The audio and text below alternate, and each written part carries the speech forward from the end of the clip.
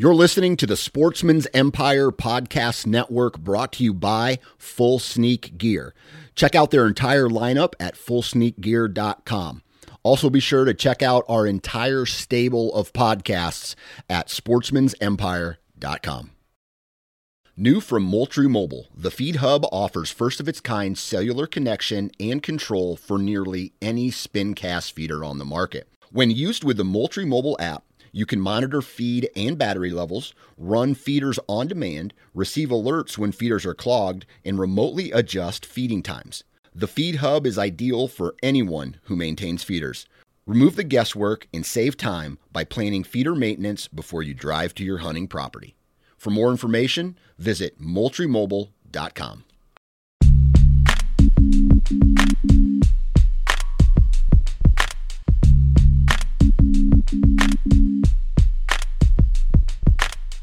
Welcome to the Nine Finger Chronicles podcast, brought to you by Exodus Trail Cameras, the #1 podcast for bow hunting product information and hunting stories from across the nation. And now, here's your nine-fingered host, Dan Johnson. It is Friday, ladies and gentlemen, and thank you very much for tuning in to the podcast today. We have got another kick-ass podcast, especially for a Friday. You know, most people, they start their bow hunting career or their hunting career when, especially bow hunting, when they're early. You know, I would say a majority of people I know started when they were a teenager and have been hunting ever since. Now, today's guest, Thomas Hack, took his very first archery deer when he was in his early 40s. So I say better late than never, and that's what today's podcast is about. We kind of talk to Thomas Hack about the rebirth into hunting, and he's a diehard fisherman, but his son was the one who got him to get back into hunting and try bow hunting. So that's what today's podcast is about. It's awesome, and it gives you a perspective that no matter how old you are, there is still time to accomplish new things in life, especially hunting. So just because you're old doesn't mean, you know, and I say old like 40s old. I'm going to be 37 this year, so there's not a big age difference between us, but I hope you get what I'm saying, that just because you are older than young, then basically what I'm getting at. Okay, I've ruined this intro already. You still have time to accomplish new goals. Anyway, today, I'm not really going to do a commercial. I just want to recap with you all of the discounts that the Nine Finger Chronicles is offering through the partners. So the first discount we have is Wasp broadheads. If you go to wasparchery.com and decide to purchase Wasp broadheads, enter the code 9fingers, that's the number 9 followed by the word fingers, and you will get 20% off of your purchase. The next one is Ozonics, and if you go to ozonixhunting.com and enter the discount code 9fingers, again the number 9 followed by the word fingers, you will save $75 off of all orders over $399. So that'll get you the HR200. And if you're looking to purchase and get introduced in the field ozone and outside of the field ozone, because they have the dry wash bag as well, $75 off. That's over. That's a really good deal. So be sure to give that a look over if you're not used to ozone. Ozonics is definitely the real deal. The next one is Deer Lab. If you go to deerlab.com/9fingers, you sign up for a free 30-day trial period, and that's deerlab.com 9fingers. Of course, And as always, one of the first partners I've ever had, Exodus Trail Cameras. If you want to save $20 off your purchase of a camera, enter the discount code 9FINGERS, the number 9 followed by the word fingers. Then go to lonewolfhuntingproducts.com/9fingers. Enter your name and email address to be entered in to win a tree stand. September 1st is another tree stand, and we are going to be giving away an Assault, I think. So sign up for that. When you sign up, you're going to get a discount code for $50 off all orders over $199. So that's saving 25% on your purchase of a Lone Wolf tree stand. Now, that discount code, I don't even know if I'm supposed to say it or not, but that discount code is 9FC50.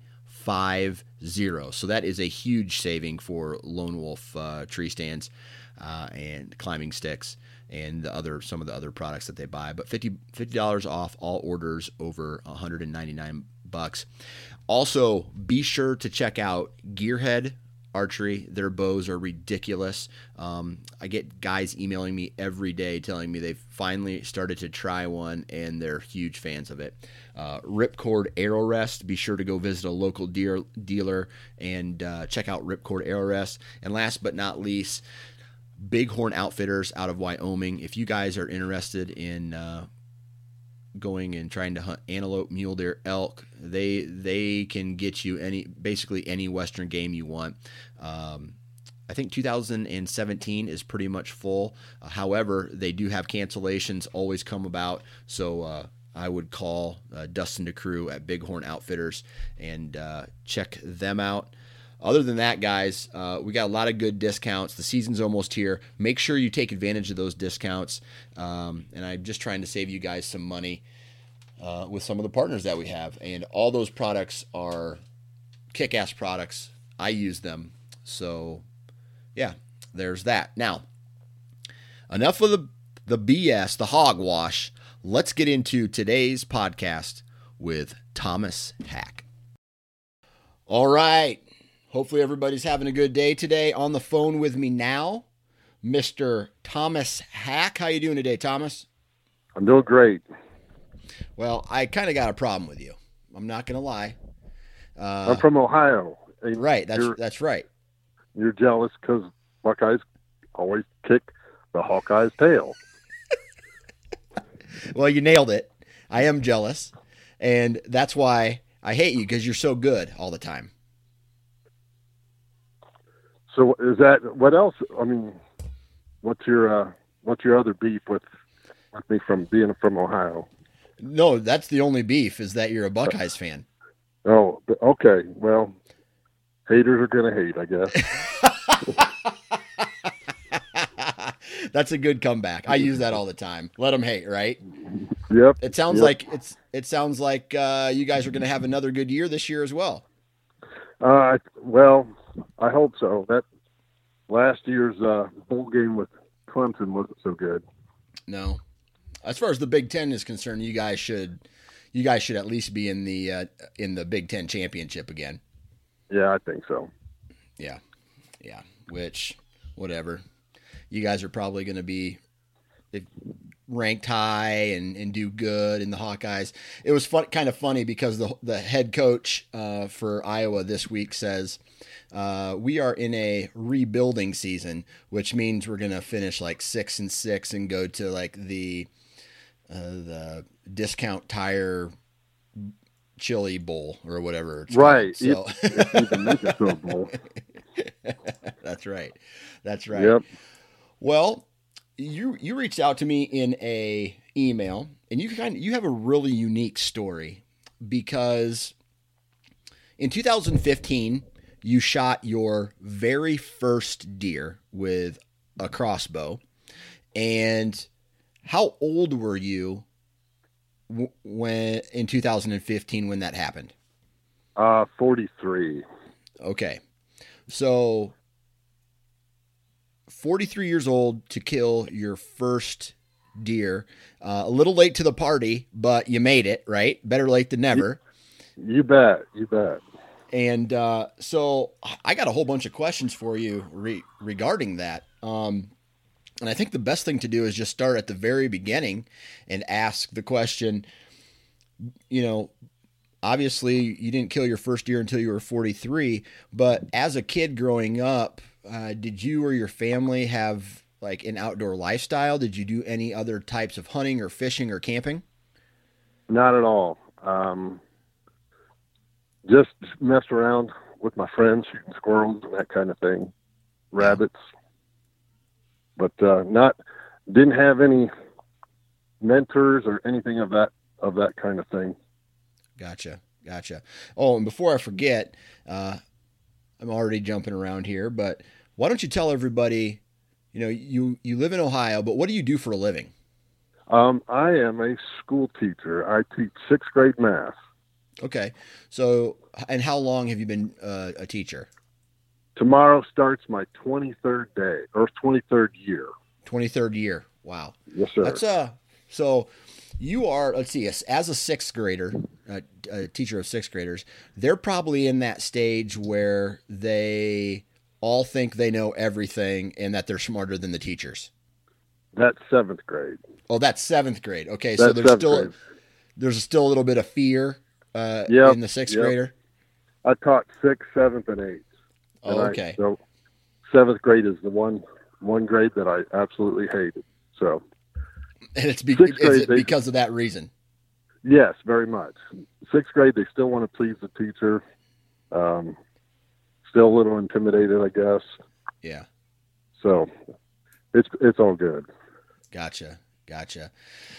Well, I take it there's some crazy stories over 23 years. This is going to be your 23rd year. Do you have any crazy stories that you could share with us from being a teacher? Oh, I'm not allowed to disclose names. So, well, you don't have to disclose names. I wasn't prepared for that. That's okay. It's not a big deal. All right. But, okay, so as a kid, you went out, shot squirrels, didn't really live any type of outdoor lifestyle. Did you ever do any type of fishing? Yeah, fished all the time. Okay. Rode my bike. You got your pole across your handlebars with your tackle box in one hand. Yeah. So if there was a pond in the area that I could get to with a bike, I was there. Gotcha. And what were you typically fishing for? Just like panfish, crappie, bluegills, bass? Any that would bite at that point. Yeah. Gotcha.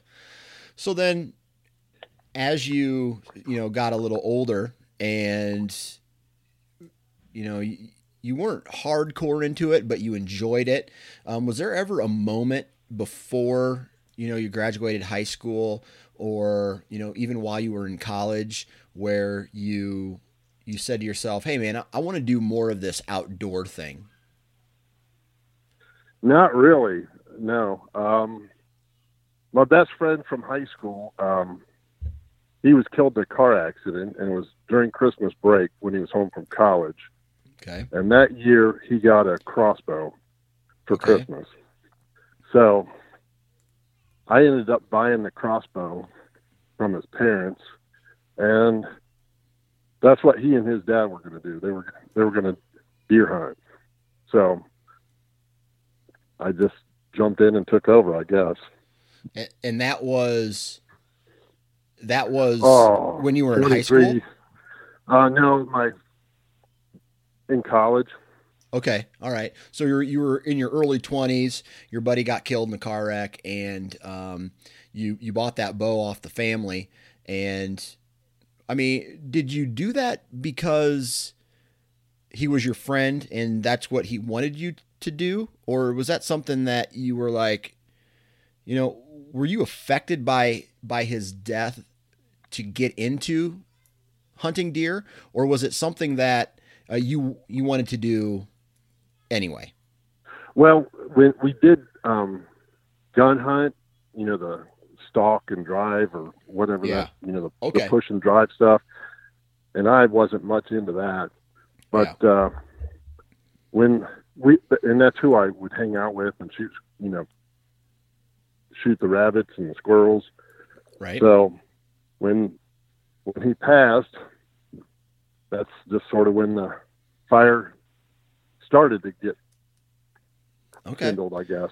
Right. Okay. So, I mean, you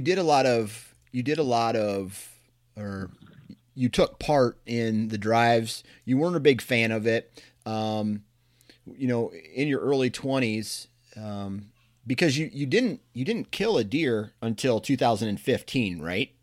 Right. And that was probably 1992, 93. Okay. So what happened in those early, like you said, the fire kind of started then, but something had to have happened, because it typically doesn't take somebody 20 years to kill their first deer. I mean, so I'm assuming, and I'm just assuming, that you weren't as passionate about it the last 20 years as you were, these last 2 years. Right. The lack of success that I had when I first started. Okay. I just got burnt out and, wasn't seeing any deer and not having any fun doing it. Right. So why was that? Why weren't you seeing any deer? Why weren't you having fun?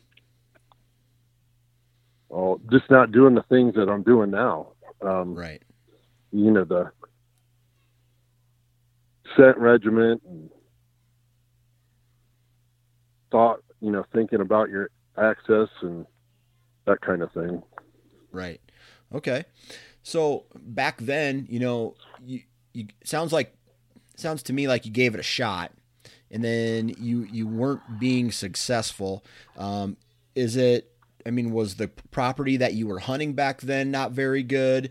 Did you at any point try to take it on yourself to become better educated on how the whitetail nose works, how they move, how a hunter should do that, or as far as strategy is concerned, or did you kind of not? It wasn't on the priority list, I guess, is what I'm getting at. Right. Well, the woods that I shot my first deer in 2015 was the exact same woods that I hunted way back when. Okay. And it's always been it had a great population of deer. But when we're talking about 92 and 93, the different resources that you had to get better Right. were simply books. Right. And I'm in the middle of college, and I just got the priorities of getting my degree and that kind of thing. Right. The hunting sort of went to the back burner. And then I got married and all that other stuff. All right. You got married. And so in your 30s, late 20s and 30s, were you still participating in hunting at all, or did it go into hibernation for a while? Not after my first year of teaching. I did not hunt at all. Okay. All right. And that was no hunting from your first year of teaching until 2015, right? Well, yeah. Well, actually 2014, the year before. Okay. But 2015 is when I really got serious with what I was doing and gave it a crack again. Okay. And there's kind of a story there, right? You mentioned in your email to me that your son was one of the reasons why you wanted to get back into it. Why don't you share that story with us? Well, my son was, I'd have to say probably 12 or 13. And when he started pestering me about hunting, and the first, couple of years, we'll do it would pacify him until, when he was probably 14, and that wasn't working anymore. So I asked a buddy of mine who deer hunted. Like, we just take the kid hunting, so we shut him up. And, you know, and the ironic thing about that was the woods that he took him hunting was, I don't know, half a mile from where we live. Yeah. So I'm sitting at the table and I hear a shotgun go off. I'm wondering to myself. About an hour later, I hear another shot. Well, here my son, the first time he ever went hunting, he missed a huge deer, a huge buck, with the first shot, but he did end up shooting a deer the second time that he shot that day. First time he ever went hunting. Okay. So, and that was in 2014, right? That was 2013. Okay, 2013. So in 2013, your son goes hunting for the first time. And how old was he? 16, 14? Let's see. Hold on.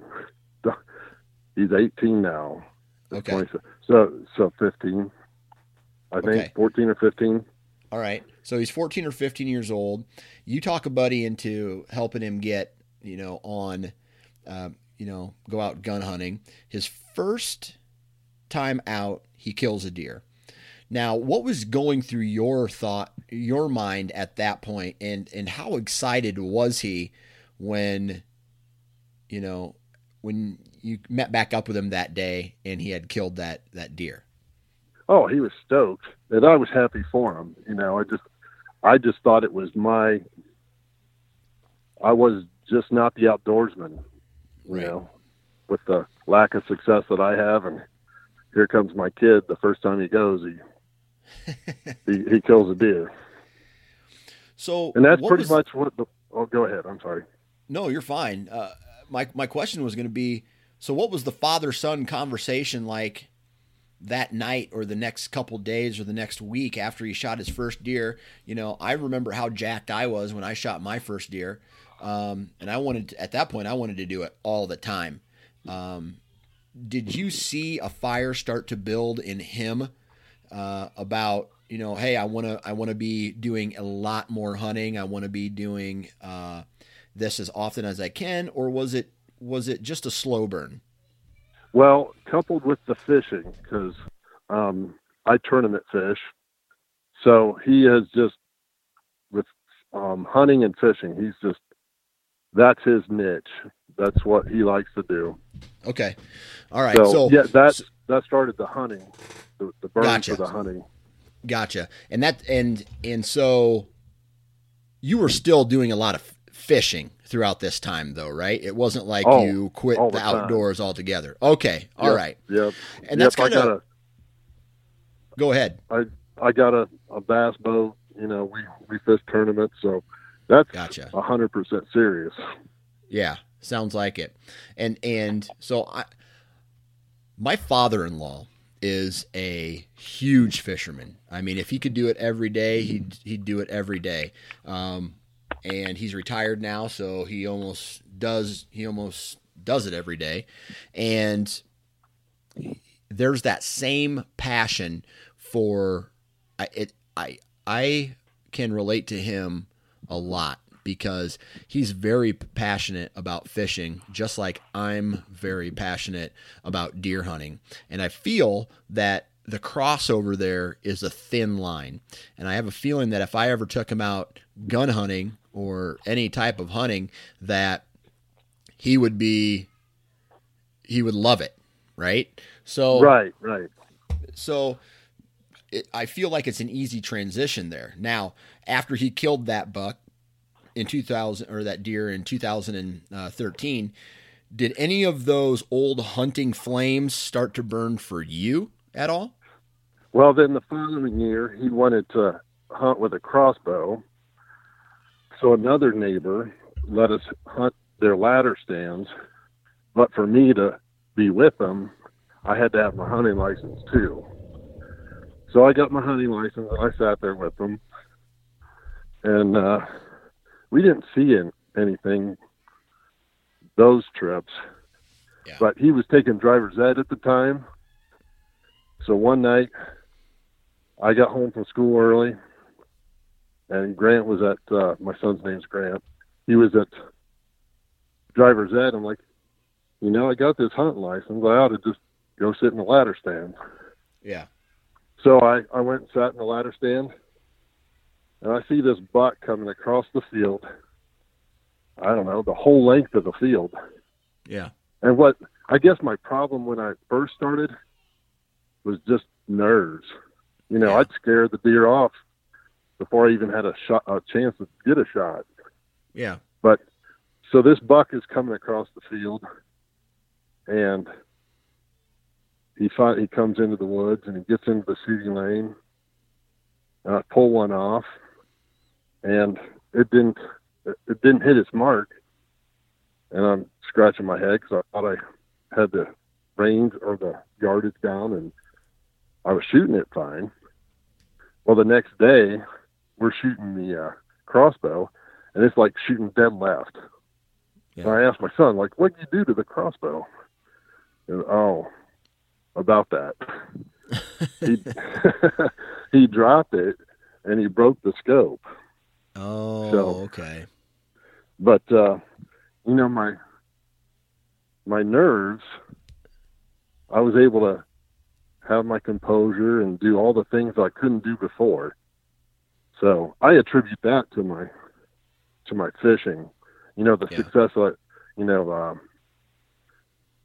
as over the years, just catching big fish, and, it's not that big of a deal anymore. Yeah. Right. So I translated that over into my hunting. Okay. So you over the years, when you were in your early 20s, you kind of got the shakes whenever you'd have an encounter with a deer. You get a little shakes, wouldn't even be fear. Half of it. I mean, yeah, I was, almost jumping at the deer when I would shoot at them. Okay. I got you. So then, 20 years later, here you are, and you missed this deer you had an encounter with. You had a broken scope. Now, right. The question is, going out and having an encounter like that, and even getting a shot, and the animal was really close, right? Did that get you fired up to go out and do it again the next night, or that weekend, or anything like that? Not so much that season, but boy, did it get it going for the 2015 season. Okay. So was your son able to be successful in the 2015 season at all? 2015? Yeah. Yeah. Or excuse me, 2014, the year that you missed. No. Okay. Nope. He was not. Okay. But all right. Then the following, all winter and into the spring, we were doing our planning and what stands we're going to buy and all this other stuff. Okay. And so you guys were getting ready, like 2013. The fire started for your son, and maybe it started a little flame in you. The 2014 season seems like the flame got bigger, but by the end of the 2014 season, it sounds to me like you guys had, like, you started planning, and you're like, we are now going to do this. It was, yeah. And it was a great thing, just for a son and a dad, father-son to do. So we went full-fledged into it. Right. So you decided, hey, we're gonna get gear. We're gonna get tree stands. We're gonna get. Did you guys buy new crossbows? What kind of gear did you all buy before that 2015 season? I did my research, or I researched different things, and what we ended up liking was the Millennium stand. Right. And what we did, we bought a whole bunch of ladder sticks, and then we just buy receivers. So we had 7 different stand locations, but we only had 2 stands. We could take the stand with us, and gotcha. Whatever right. wind or whatever location we wanted to go hunt, we would take our stand with us and put the receiver in, and there we go. Okay. So at the beginning of the 2015 season, did you feel that you were still a new hunter, even though you had participated 20-ish years ago? Did you still feel that you were a new or a green or a rookie hunter at this point in your life? Oh, most definitely. I mean, nothing. I still hadn't gotten my first deer kill. So, yeah, I was green. I felt I was green, but I had a little bit more knowledge than what a new hunter would have. Right. Right. And it sounds to me like you have the patience game as an older person as well, right? I mean, you're mature, you know how to handle stress a little bit in your life. It's that old saying, it's like the young bull says, let's run down the hill and go bang one of those cows. And the old bull says, well, let's walk down and bang them all. That's right. Exactly. So, like, what did you do specifically to prepare for this 2015 season from, let's say, a strategy standpoint? Well, what I hunted I was in the Army, so I would hunt in my BDUs. Okay. 20-some years ago. Right. I had all the scent-free camo and that kind of stuff. But then I tried to, instill my kid, you need to make sure that you have a scent-free shower, all that stuff, go into the woods, trying to be as scent-free as possible, paying attention to the wind, that kind of thing. Right. So at this point, are you guys taking into consideration access routes, how terrain affects deer movement and wind direction and all that stuff? Or are you starting off at the very basics and basically just trying to get into the stand as much as possible again? Right. That's what 2015 was about. Now, the last 2 years, I'm just constantly trying to up my game. Right. Right. Starting from scratch, it sounds like. Yeah. Yep. Yeah. Okay. So and how old are you now? Again? 45. 42? Okay. 45. So as a new hunter at the age of 45, in these last 3 seasons, what are some of the things that have really stuck to you as far as learning? You're in the timber, you're learning, you've probably had some failures and stuff like that to educate yourself on. What are some of the biggest takeaways as a 40-year-old in these last 3 hunting seasons? Probably just pay attention and watch what's going on around you. If there's deer in a different spot, why are they there? Right. That kind of thing. Right. And as someone, as a 40-year-old who is a new hunter, what advice would you give to a 20-year-old who is a new hunter or an older teenager? Slow down, pay attention to details. Yeah. That's great advice. So 2014 was a bust for you. It sounds like you and your son said 2015 is it, man. We're going in, and we're going to go in hard. You had 7 stand locations ready. Were they trimmed out and ready to go, or were they just? I mean, did you guys do a lot of preseason scouting or late season scouting before the 2015 not really. season? No, we just this spot looks good, and we hung a stand. Okay. All right. So, but, we would modify things if we saw that where we were wasn't where the deer are. We would move to where we saw them. Right. So you knew that if the deer weren't there, you shouldn't sit there. You needed to move to where the deer were. Right. Right. But, yep. I think a lot of it also, we were hunting the same stands multiple times too. So okay. My very first sit in 2015, I saw 9 deer on the first night. I never saw 9 deer in all the years, before combined. Yeah. Gotcha. So, and then, as I sat in that stand, my sightings, I always saw deer, just the numbers would dwindle. So, they knew I was there. Okay. Now, before the 2015 season started, did you have any expectations or goals for you and your son? And were you both shooting crossbows that year? Yeah, we were both shooting crossbows. Okay.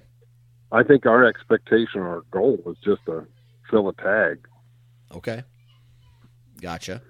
And when the season started, when is Ohio's opener? Is that September 15th or something like that?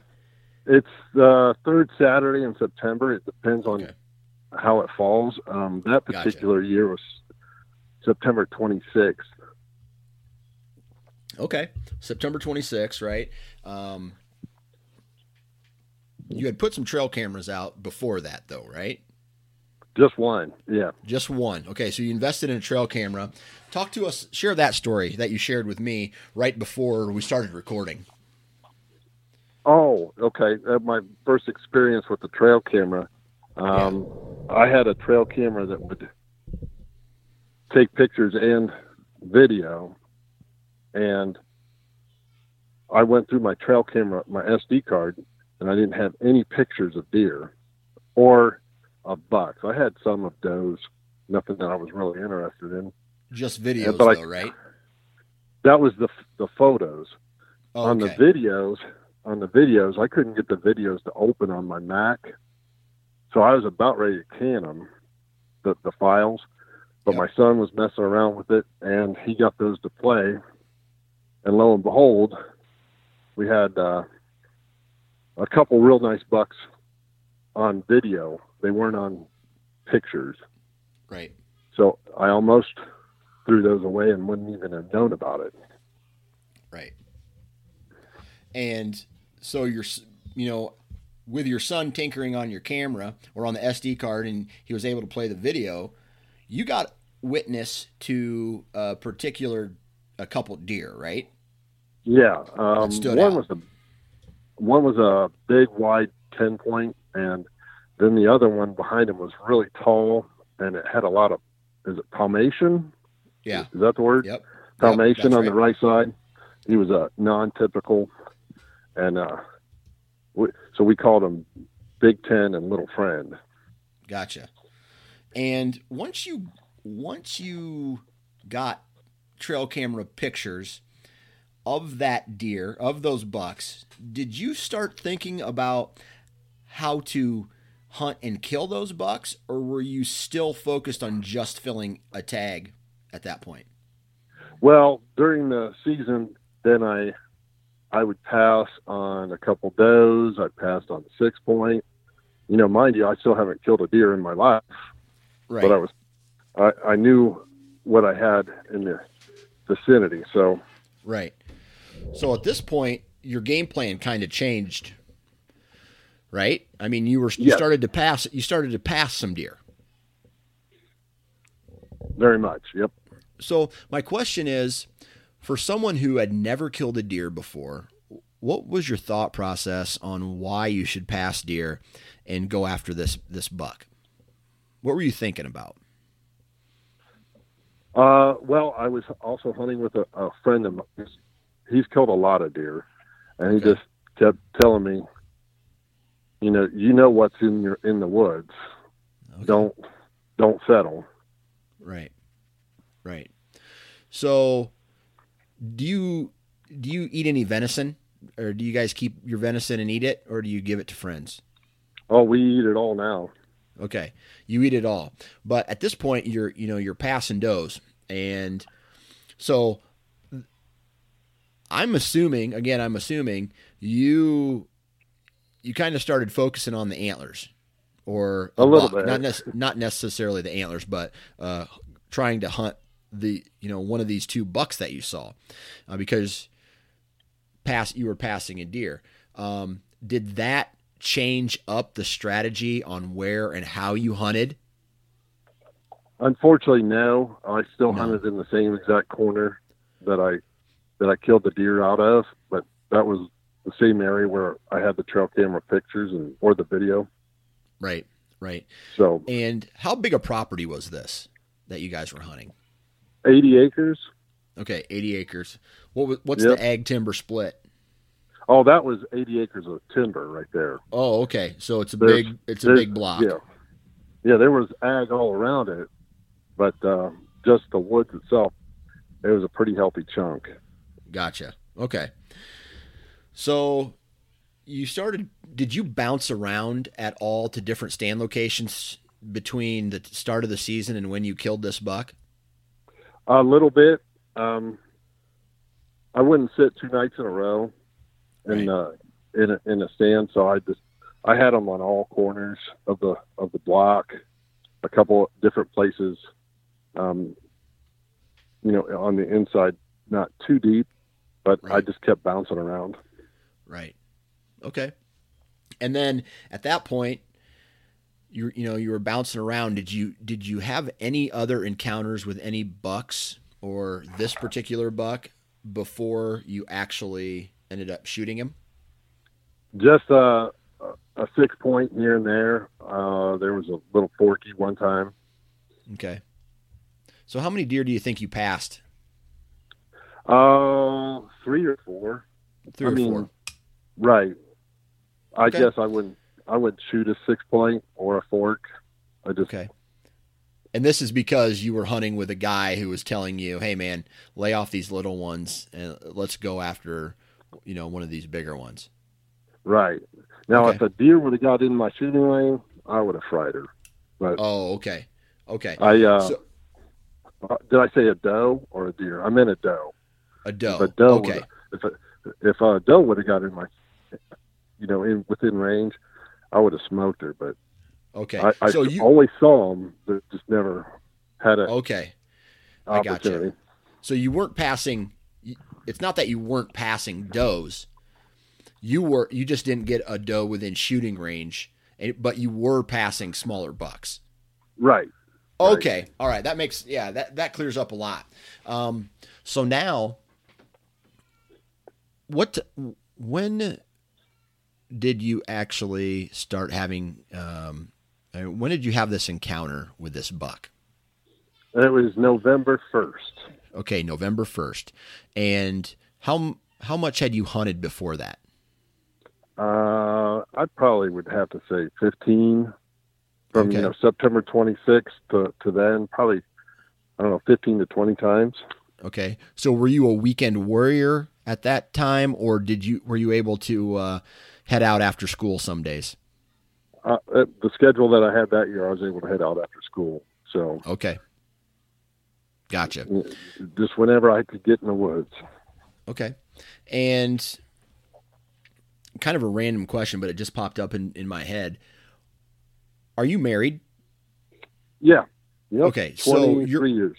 Okay, 23 years. So your wife, what did she have to say when all of a sudden out of the blue, you and the boy start getting into hunting? Did she think it was a good thing? Oh, I don't know. Yeah. She's a good girl. I mean, at least I'm not in the bars and chasing women. That's a fact, Jack. Yep. That's a fact. Amen. Amen on that. There's worse things that I could be doing. Absolutely. Absolutely. So no, she wasn't upset. She was kind of indifferent, it sounds like. Our kids at the age that they were at that time, they weren't hard. And, Yeah. now if I would have done that 10 years before or, when they were little. Right. So what I'm Yep. about to do this year. well, it'll go fast, brother. I'm going to tell you. Yeah, I hear that. I'm trying to take advantage and spend as much time with them, now when it's not the season, as opposed to, so that way I can get away a little bit during, get those brownie points in, so to speak. Right. Exactly. All right. So you shot this buck on November 1st. Did you have any other sightings of him before November 1st? That was the first time I saw him on the hoof. Okay. And how many trail camera pictures did you get of him before the season? Like, did you have any trail camera pictures of him between the first time you checked it and the day you shot him? Yeah, I had 3 more after that, and once I learned how to use my camera. Gotcha. All right. Shut that video off. So did those trail camera pictures help you make a decision that you needed to be back in this specific corner?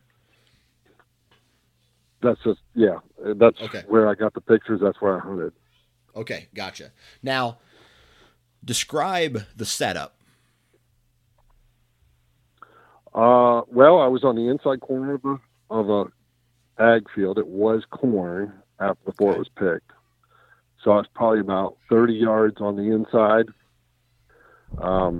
Now the wind that day was blowing almost into the woods, which I wouldn't normally think that was a good wind, but I was spraying Tinks atomizer from the stand every 30 minutes.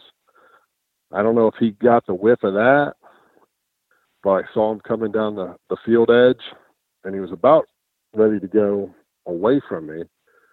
But I just grunted my tube lightly, and he came over and thrashed on a bush. I mean, he was pissed. He wanted to know what was making the noise. And I grunted one more time, and that was the end of the story. Yeah. Do you think he walked through your scent stream at all in order to get to you? My scent stream. Yeah. So you said your scent was blowing the way the wind was. Your scent was blowing into the timber. Do you think along the timber? Yeah. Yeah. So it was kind of along the timber. Did he have to walk through your scent profile or your scent stream or where your scent was blowing to get to you, or did he loop around the other side? I think he had to have walked through my scent stream.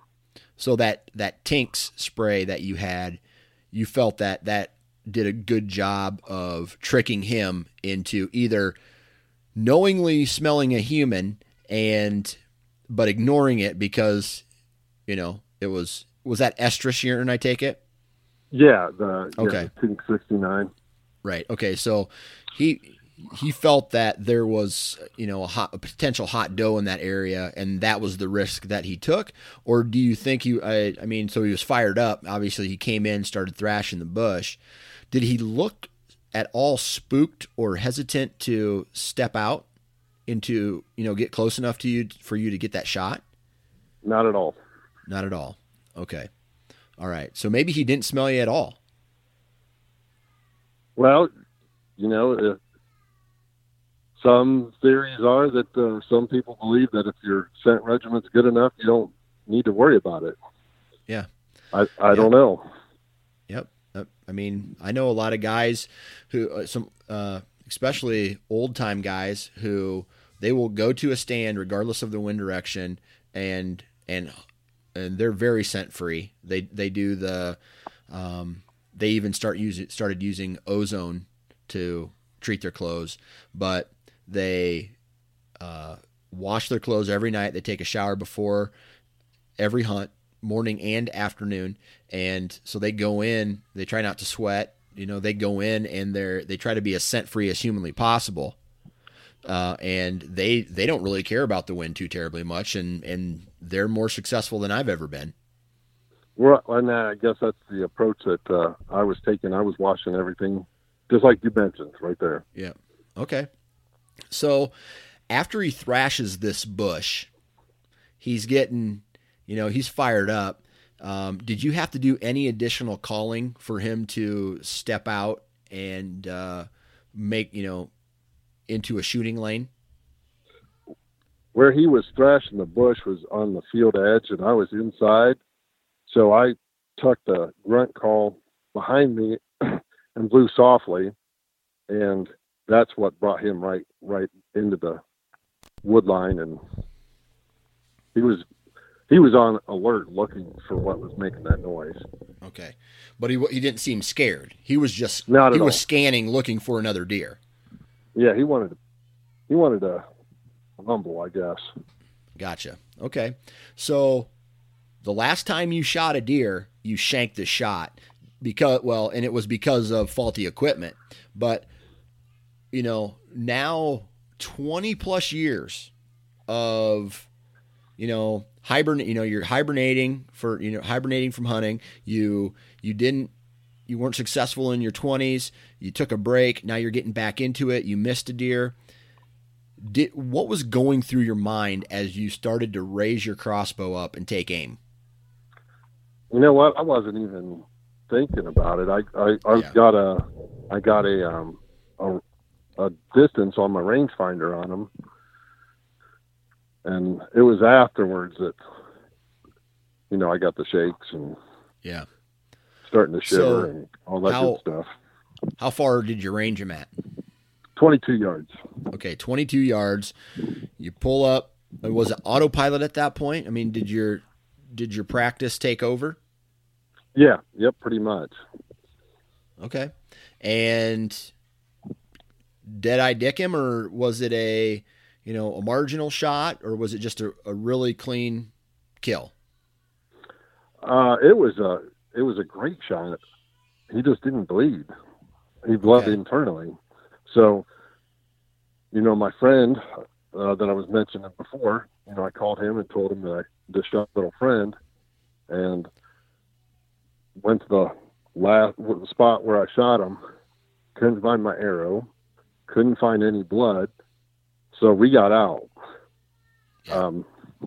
I did see from the stand, there was a lay down off in the distance, and I saw him take off, and I thought I saw him fall down around that lay down, but by the time I was looking, it was dark. I couldn't find any blood. Then I was second guessing myself. So the next day, right where I saw, around that lay down, there he was. Gotcha. So how long did it take for you did you go the next morning, or did you wait until you got off work? Because I don't remember, was the 1st of November, was that a weekend or a weekday? That happened on Sunday, and I took a personal day. Okay. So you took very a next personal morning. day. Gotcha. You went out. So there was still no blood where you left off, but you thought you saw him go down this lay down, and you said you were second guessing yourself. What were you second guessing? I mean, were you second guessing just the shot placement, or were you second guessing like 20 years of not being successful? Shot placement and all that, Okay. Okay. But it worked out. It was right. It was now at the angle that I clipped one lung. I didn't get both of them. Okay. So this deer is now laying dead because of you. You killed an animal. You walk up to him, you look down on him, maybe even grab his antlers for the first time. What kind of thoughts were running through your head at that point? The monkey's off my back. I finally sealed the deal. I got it done. So right.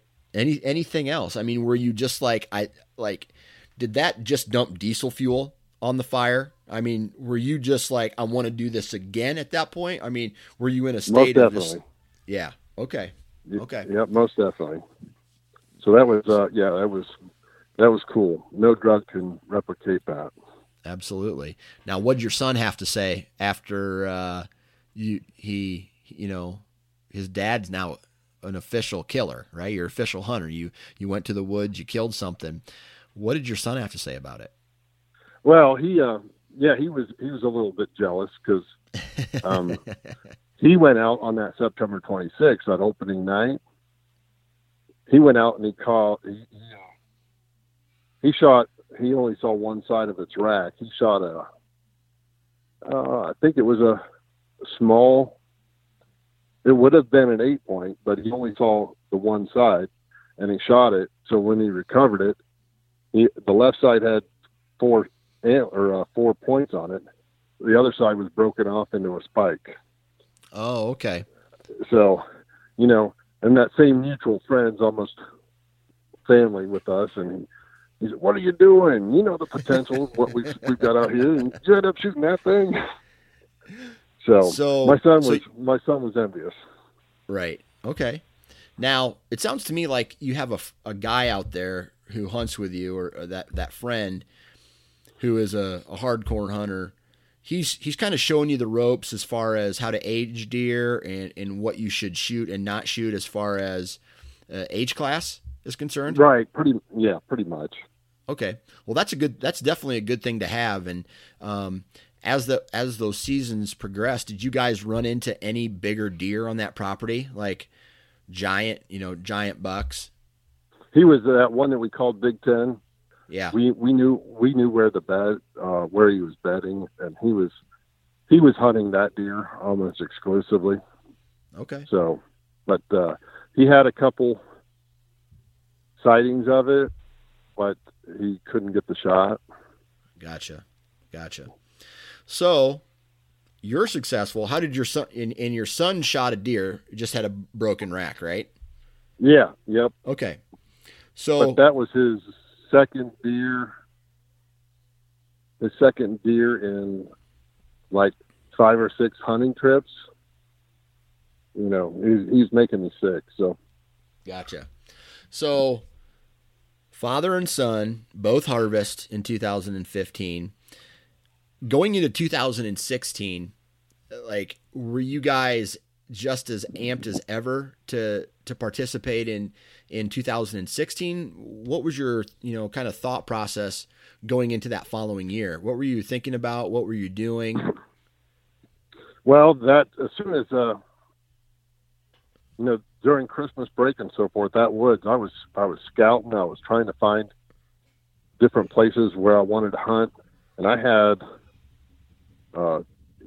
primary scrapes, particular area. And lo and behold, I lost permission to hunt the property. Oh man. So why did you lose it? It's a old widower, and the taxes on all of her property, which she leased the farmland, but the taxes went up $3,000, and the farmer said, I'll pay, he leased the woods from out from underneath me. So gotcha. Okay. They were jealous because I gotcha. So at that point, you did you lose all your land at that point? That was all I had. Yep. Okay. That was all I had. So you weren't able to get out and find new property for the rest of that season? We were tagged out. Oh, yeah. So. Okay. So in 2016, before that season started, what did you do to hunt? Well, then, my son, he's very outgoing, and he met a farmer who gave us proper permission to hunt. I had a friend that gave me permission to hunt, but the only problem, there were little parcels connected to the big woods, which we didn't have permission to hunt.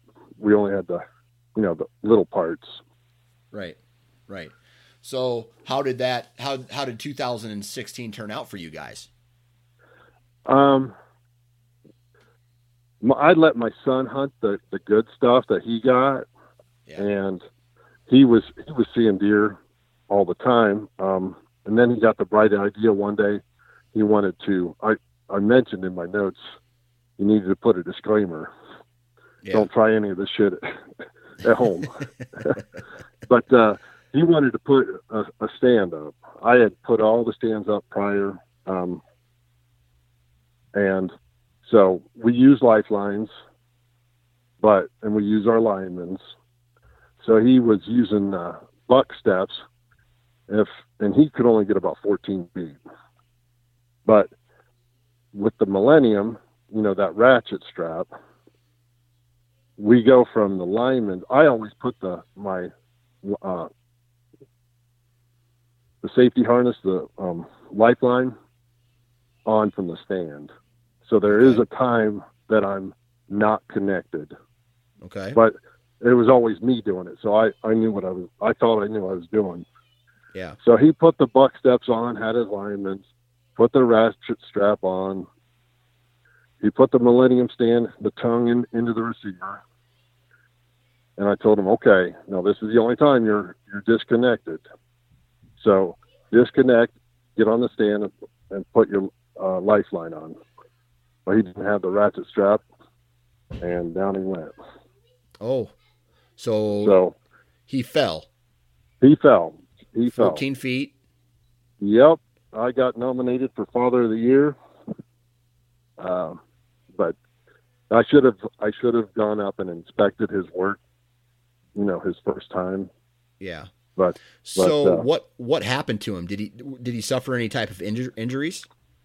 Fortunately none, but he thought he was paralyzed for 2 or 3 weeks. But we had MRIs done and all that other stuff.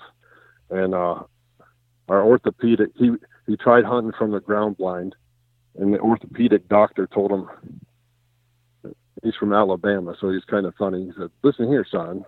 Yeah. if I hear you hunting again, I'm going to put you in a cast where the only thing you're going to be able to move are your eyeballs and your bowels." Yeah. So he didn't want him hunting because he thought that there was some stuff torn in his shoulder. Yeah. Come to find out, he went to the specialist, and the doctor said that there was nothing wrong, just a little separation. It'll heal. So the first thing he asked, with the restriction from the one doctor, he asked the other doctor, "Am I cleared to hunt?" He goes, "I don't see why not." Yeah. So that very day, he goes out and he kills his biggest buck to date. So wow. So yep. Was that from a tree stand then, or from a ground blind? That was from neither. That was from behind a log. Okay. So but he was on the ground. He was Okay. on the ground with his crossbow because he couldn't pull his bow back. Wow. So it sounds to me like he dodged a bullet there. Yeah, he dodged a bullet, but he's the luckiest kid. I mean, yeah, I think I'm going to go hunting. Yeah, I killed another deer. Yeah. Yeah. But that's besides the point. I mean, and that's just kind of a perfect example. I know I say it every podcast, wear your damn safety harness. And I know it wasn't because, it wasn't intentional or wasn't, hey, I'm not going to wear everything was there for safety. And it was just a slight lapse in attention that, he was, he fell. And I am a run and gun. I do a lot of run and gun setups. So I don't have lifelines in my, when I do run and gun setups. I have a lineman's, right. I have a lineman's belt that I use when I'm setting up my sticks. And, even if I fell or slipped, I'd still be, sliding down in my lineman's belt, and still, even when I get to the top and get into my, after I get my tree stand set up, I still have to disconnect for a short period of time, when I, before I step on my stand and I put my actual, take my lineman's belt off and put it around the tree that acts as my safety harness. So there's still a period of time where even I'm disconnected. So it's not a very long period of time, but as we heard today, anything can happen. Right, exactly. And it really, you still can be connected. It's a pain in the tush. Yeah, you're right. You're right. I mean, that's from now on, just before I undo my lineman's, I'm going to strap onto the tree, climb into the stand, then I'll move it up. Yeah, you're right. But so it sounds to me like you had a little bit of a rebirth in 2015. It's going strong now. You and your son excited for this upcoming season?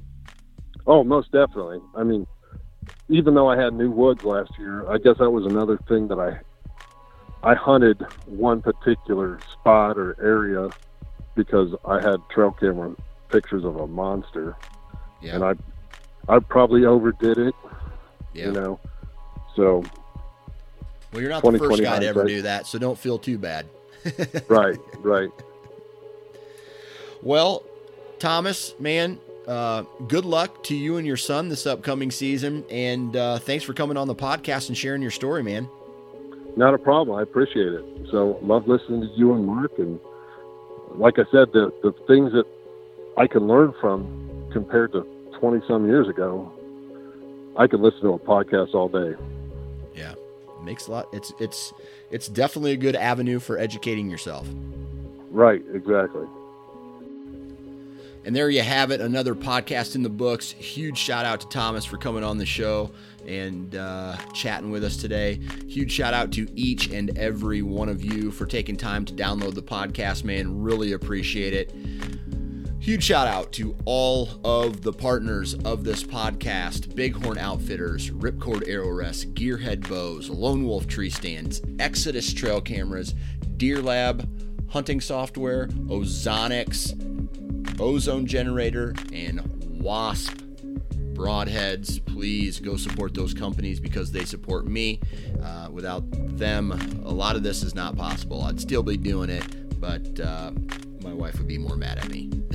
So check me out on Instagram, Twitter, Facebook. And I lost my train of thought because it's really late and I'm really tired, but I'm looking forward to the weekend. Hopefully you guys enjoy these podcasts, man. I love doing this. And if you guys have any ideas or want me to cover a certain topic or interview a certain person, reach out to me through Facebook. That's where I do a lot of my communications.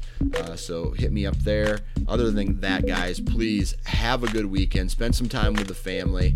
If you don't have a family, get outside, enjoy Mother Nature. And if you're going to be in a tree, wear your damn safety harness. Have a good weekend.